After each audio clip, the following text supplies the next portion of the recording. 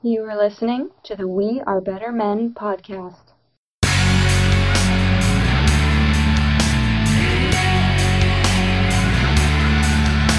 views and opinions expressed on the Better Men podcast are those of the host. Viewer discretion is advised. I've been somebody that worried most of my life. I'd say from childhood into my early 20s, even when I was where I consider lost, chasing a false representation of manhood or masculinity. I was always worried. You know, worry leads to anxiety. Anxiety leads to worrying. It's kind of the horse and cart type situation. But I've always been someone that worried. What I've realized over time is that worrying is not a horrible thing, but you need to worry about the right things.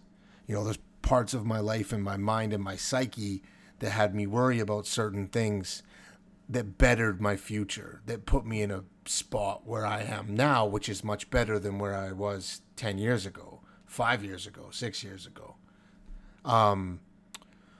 So this moved over into my business life as well. You know, I'd always worry that so I'm busy and I'm working, I have clients, whatever I'm doing, I'm generating a little bit of revenue, things are good, but I would always be worrying about what happens if I lose this client or this sale, and then my income goes down, what's going to happen? And I had this thought as I was driving kind of today, a bit of a long trip, reminiscing on or thinking about, the past couple years, especially of my life, where my business has done better than it ever has. And it's because I slowly, and I still have a ways to go, I slowly started to stop worrying about those types of things. Now, the worry of making sure my clients or the sales are getting enough value is going to remain, because I know that differentiates me. I don't care that I spend a little bit more time with whoever I'm selling to, because I want them to have a ton of value from what they're getting from me.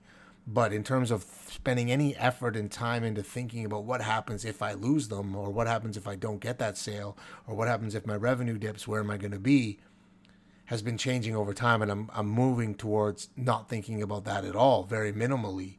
I mean, of course, you want to be responsible and think about it, but in terms of your day-to-day and how you're living your life, it's not something you should be spending a ton of time on. And instead, you should be thinking about more positive, the future. What more are you going to get, or what more of whatever makes you happy are you going to get down the road, instead of what could you possibly lose right now that's making you happy? Now, that can apply across the board to your entire life. There's things in your life right now that you really like and that make you happy, and they're going to change, and things will change, and that happens. You can fight for what makes you happy as much as you can, fight for the safety of others, things of that nature. But in terms of the just things that make you happy, whether it's your car, your motorcycle might break down, your boat might spring a leak, your current job that you've got to that is not killing you, whatever the case may be, your current boss, maybe you don't want them to leave or move on because you don't know what's going to happen with the next person, or whatever it may be. There's not a ton of value in investing a lot of your thought process into the what ifs that happens and how will it negatively affect me. More so start thinking about what happens or what can happen in the future that's going to benefit me. Now, this made me start looking at, I'm not a big person on positive affirmations, but there's science behind them and a lot of studies, and definitely Google it if you have some time. But here's 6 things that have been proven about daily affirmations in a positive way, basically encouraging yourself and telling yourself what's going to happen. Self-affirmations have been shown to decrease the health deteriorating stress. Self-affirmations have been used effectively in interventions, which led people to increase their physical behavior. So out of shape, whatever the case may be, it's worked there. Positive affirmations can help you in your day-to-day life, and it's been proven from psychological studies to to assist you in how you react to negative things throughout your day. It might not be such a detriment, such a hit to you if you're having those positive affirmations. If heaven forbid you get hit with something serious in your life, medical wise, daily positive affirmations for a lengthy period of time have been proven to assist you in coping with that message in that moment when you get told that you have that horrible thing.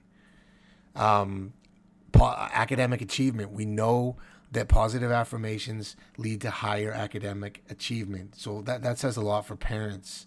It might be too late for us if you're not in school, even though we're always learning. That there's a big message there for our kids.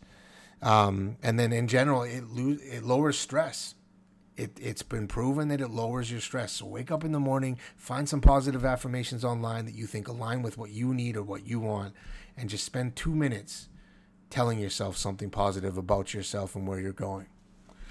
But anyways, the message of this podcast is basically, or this episode is, stop worrying about losing the things that are making you happy and start thinking about the things you can gain that will make you happier.